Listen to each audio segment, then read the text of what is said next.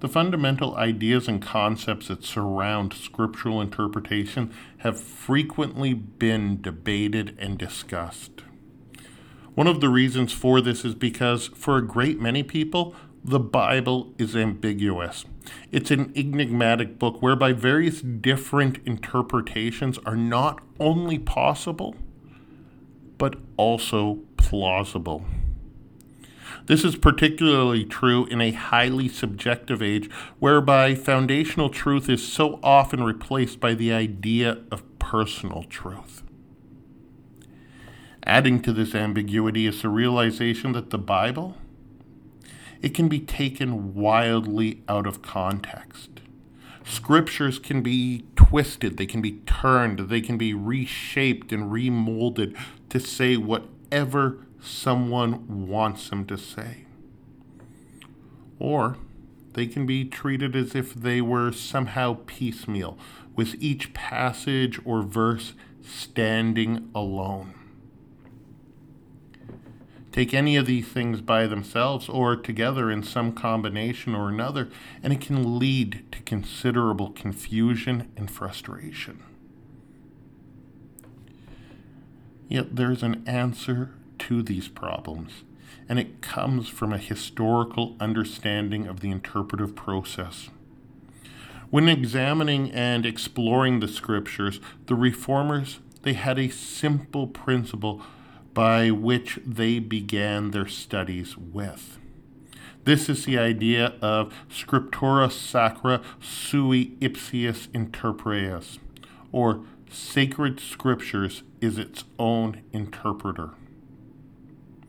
This week, as we begin our series on theologically sound terms and expressions, we will be asking, where does this idea come from? What does it mean? And how should it guide one's reading of God's Word? How does it impact their understanding of what it is that the Bible is actually saying? I'm Wyatt McIntyre, and this is our timeless faith.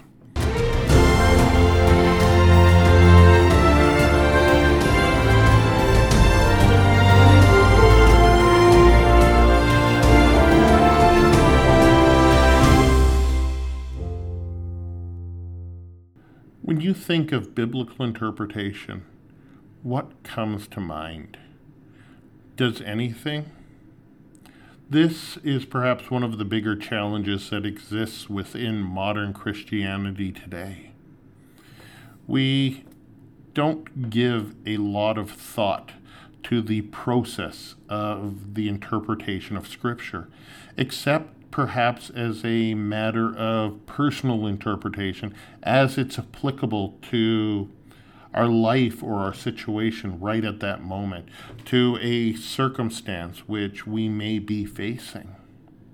What I mean is that perhaps we open our Bible to a chapter or a passage or a verse and we read it, but we read it for what it means for us and for our lives right at that very moment.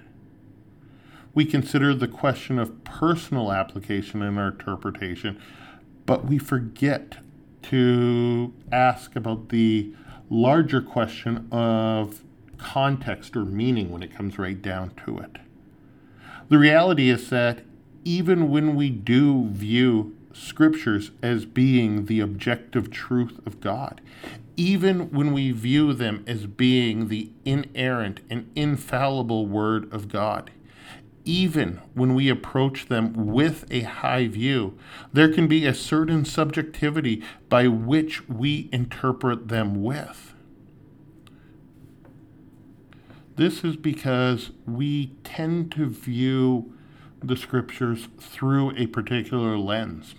The inherent problem, though, is that this lens can tend to obscure our view. It can have the ability to cloud our understanding of what it is that the Bible is saying as we center the meaning around us and our particular needs at that very moment.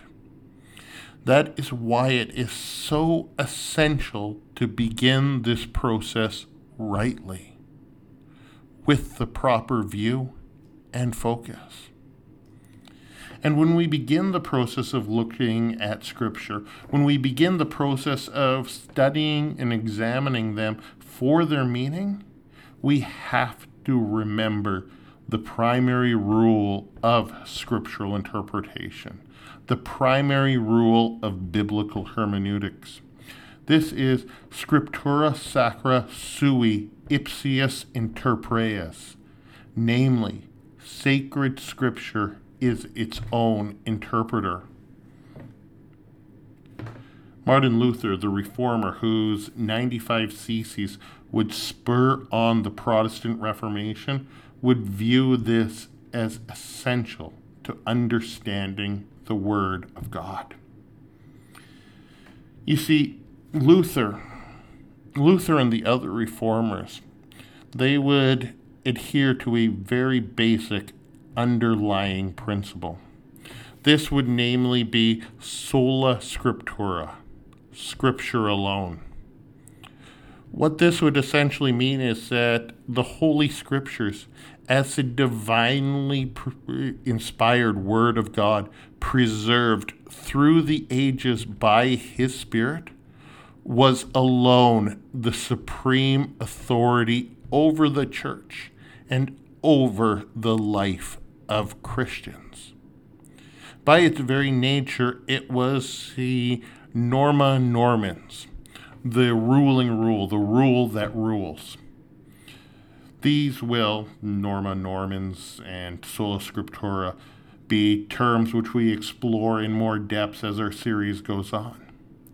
For the time, though, it's important to recognize that the Scriptures were seen as the absolute norm of our faith, determining that which is right and that which is wrong, that which is orthodox and that which is heterodox.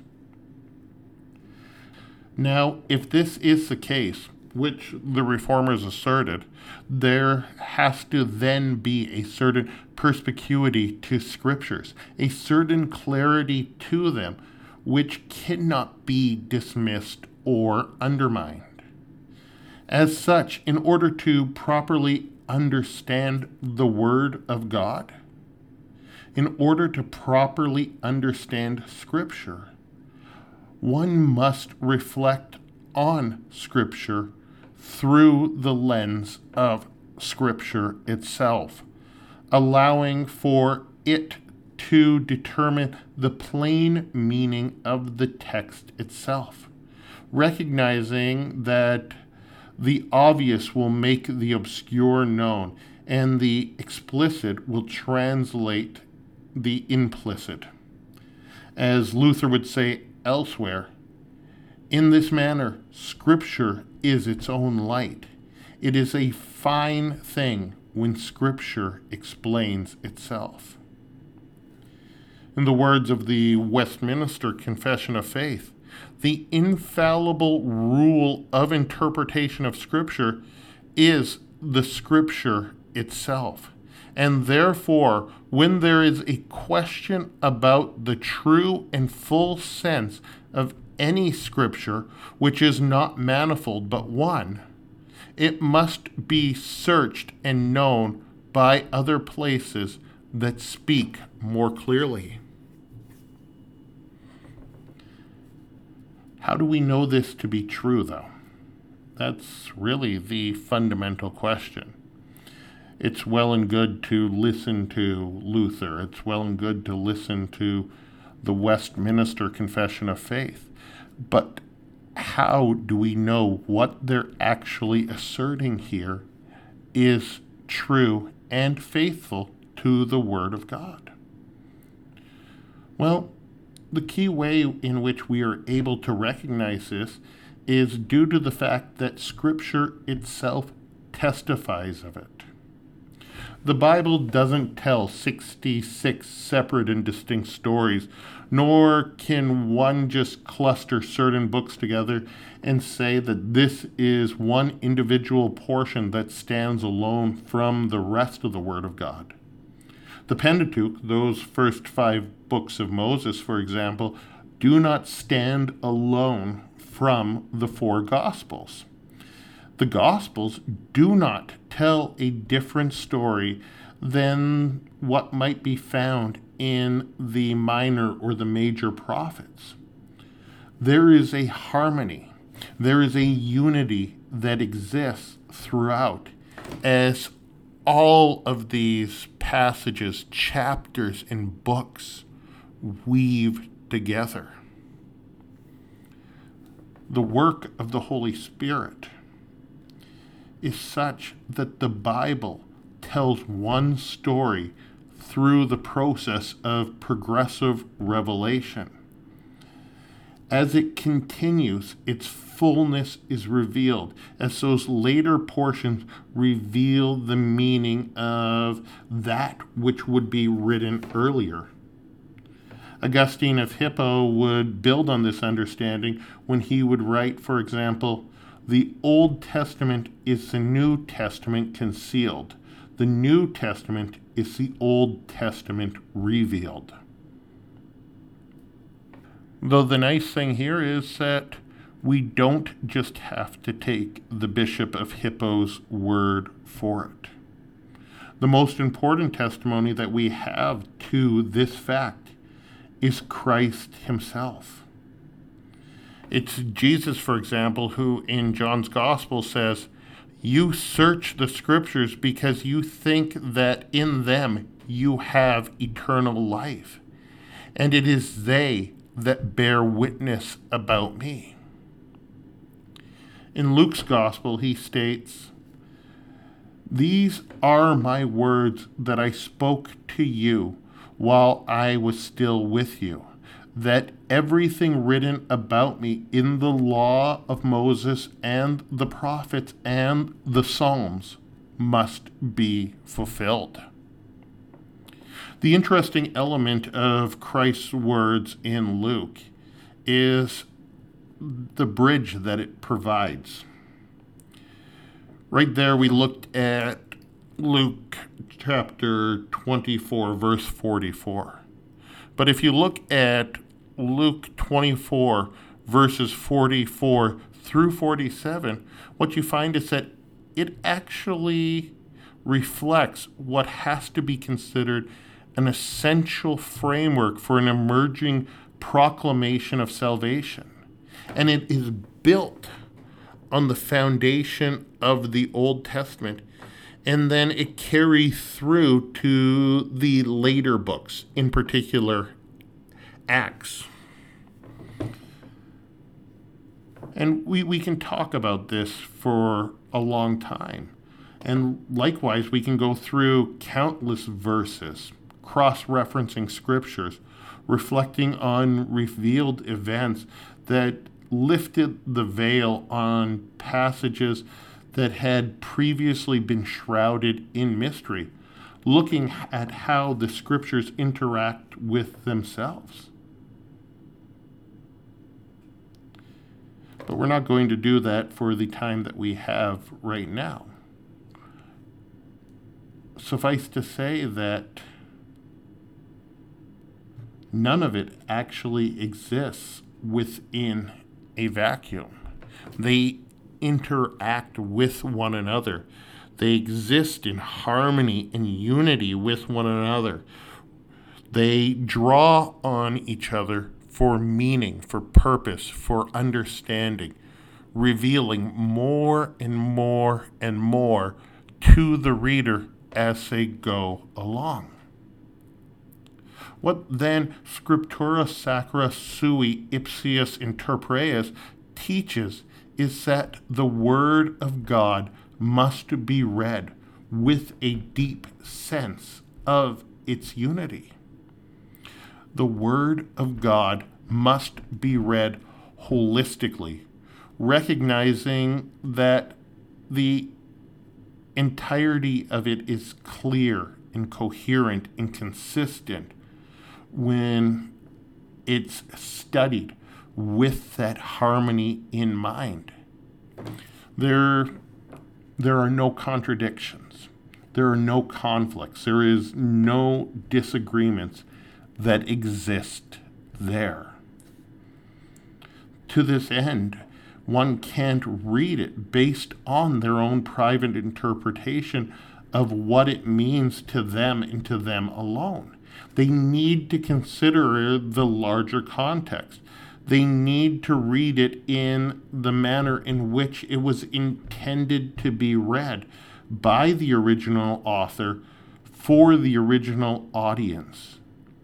Because otherwise, the point which is actually being taught can easily and simply be missed. To butcher the old adage, one sees the tree, but they ultimately miss the forest. Simply put, they see certain details, they see certain elements, but the bigger picture, the wider beauty, is missed because the focus is far too narrowly construed to one's own individual situation or circumstances. In that, what's actually being taught is lost somewhere along the way.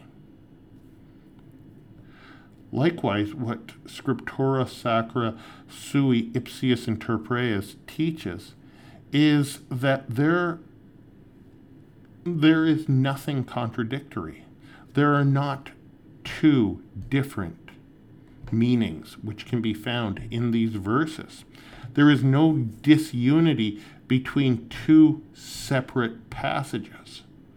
What I mean is that Scripture affirms itself. As such, one can't read a passage and find that it somehow just manages to contradict or go against what is taught elsewhere in the Word of God. Perhaps one of the more common examples we find of this in our postmodern world is in how we interpret Jesus' message of love. How we interpret Jesus' message of love, believing that it somehow contradicts Paul's teaching on, sexual morality. Christ's teaching is viewed solely through the lens of that particular moment of his teaching, or the individual's modern interpretation of its meaning. It's looked at as being solitary to that particular moment or place in time.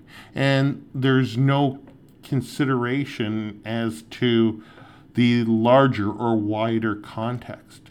There's no attempt here to understand what Jesus might be teaching.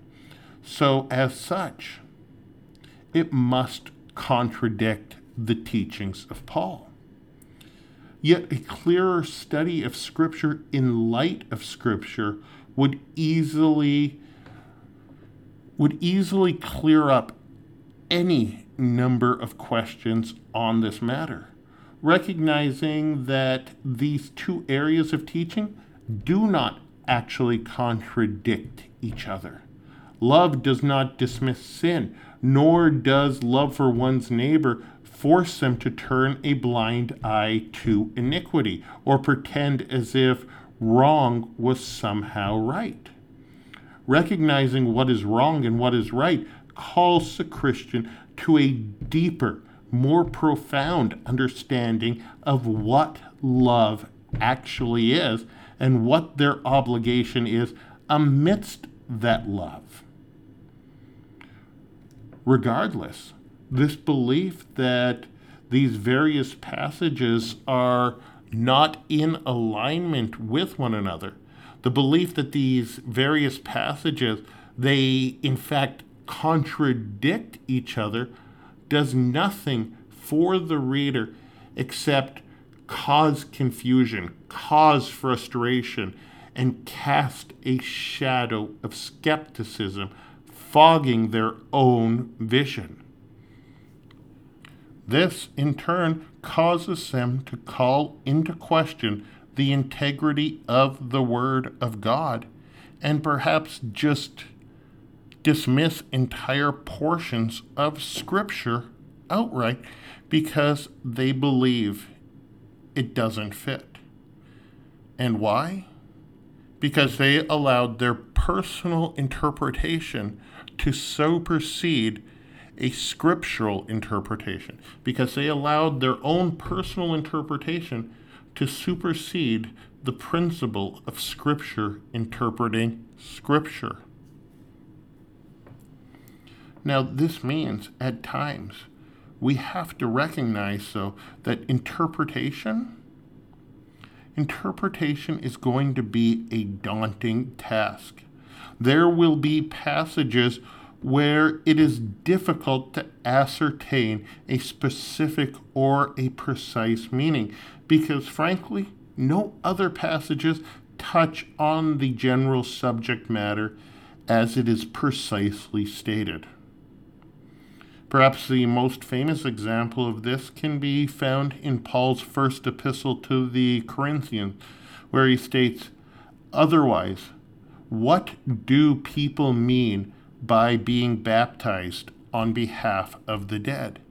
If the dead are not raised at all, why are people baptized on their behalf?" Here, the meaning is notoriously difficult to ascertain, and it can't even really be determined what the practice Paul was making mention of was. There's no other mention of baptized on behalf of the dead in Scripture.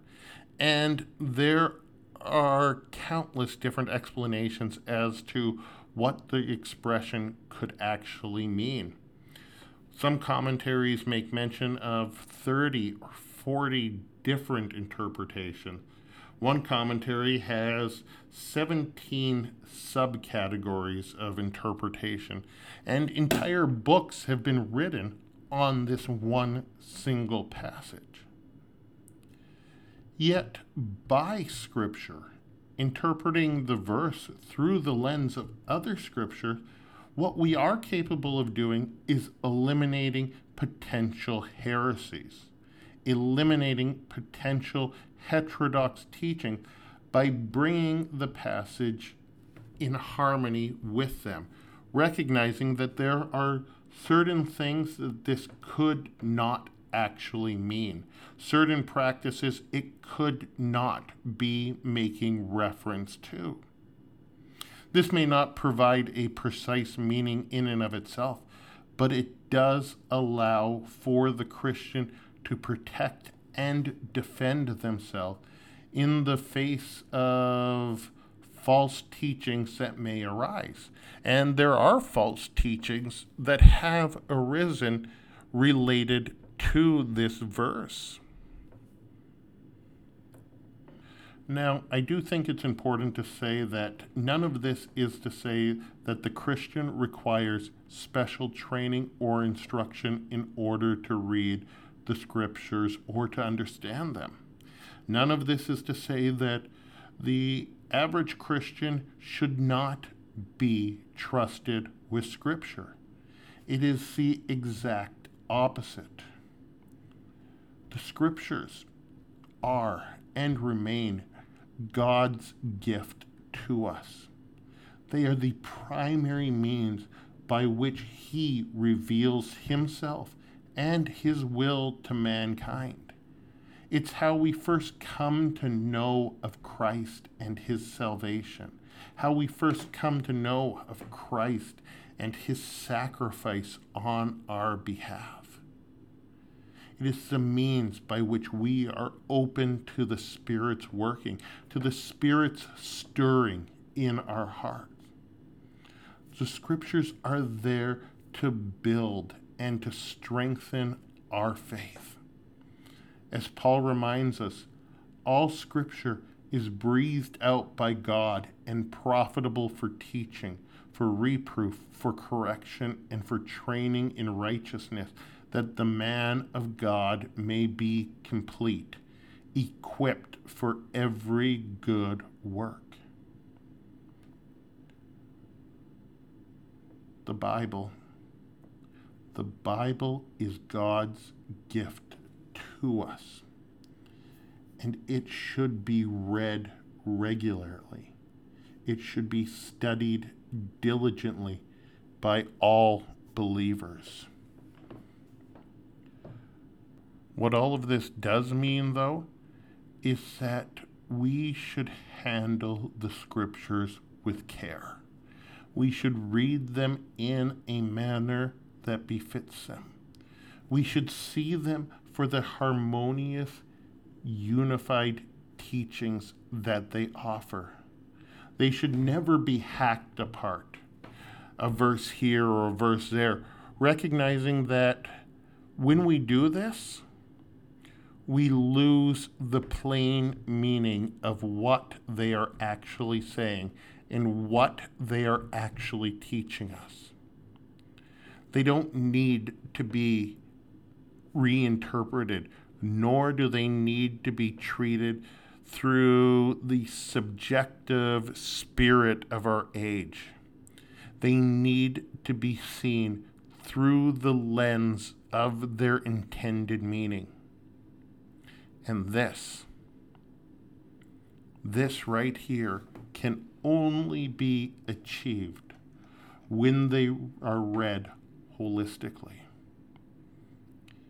And so I want you to remember the principle of Scriptura Sacra Sui Ipsius Interpres, because this is a theologically sound term. It's a theologically sound principle built upon a strong biblical foundation.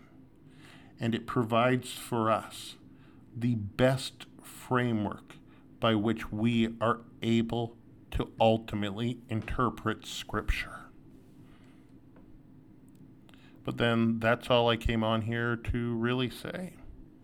I want to thank you for joining with me and remind you that you can find me on the internet at ourtimelessfaith.com. There I try to release a new article each week. This week I guess it was. This week I released an article on the dangers of cultural Christianity. I just finished a 3-part series on the Bible and how we should read it. It actually would be a pretty great companion for this episode, so please check that out. You can also find me on Twitter. My username is Wyatt McIntyre. Instagram at Our Timeless Faith. On Facebook at facebook.com/Wyatt McIntyre. And on YouTube at youtube.com/Wyatt McIntyre. There I'm looking forward to hopefully starting to release some videos in the near future. But right now I am putting up the podcast episodes there. So please take the opportunity to check that out. Check any of those things out. And interact with me. I look forward to hearing from you. But until we have the opportunity to meet again, may the peace of the Lord, may that transcending, encompassing peace, that peace that surpasses all human knowledge, understanding, and wisdom, keep your hearts and your minds in Christ Jesus even unto life everlasting. Amen.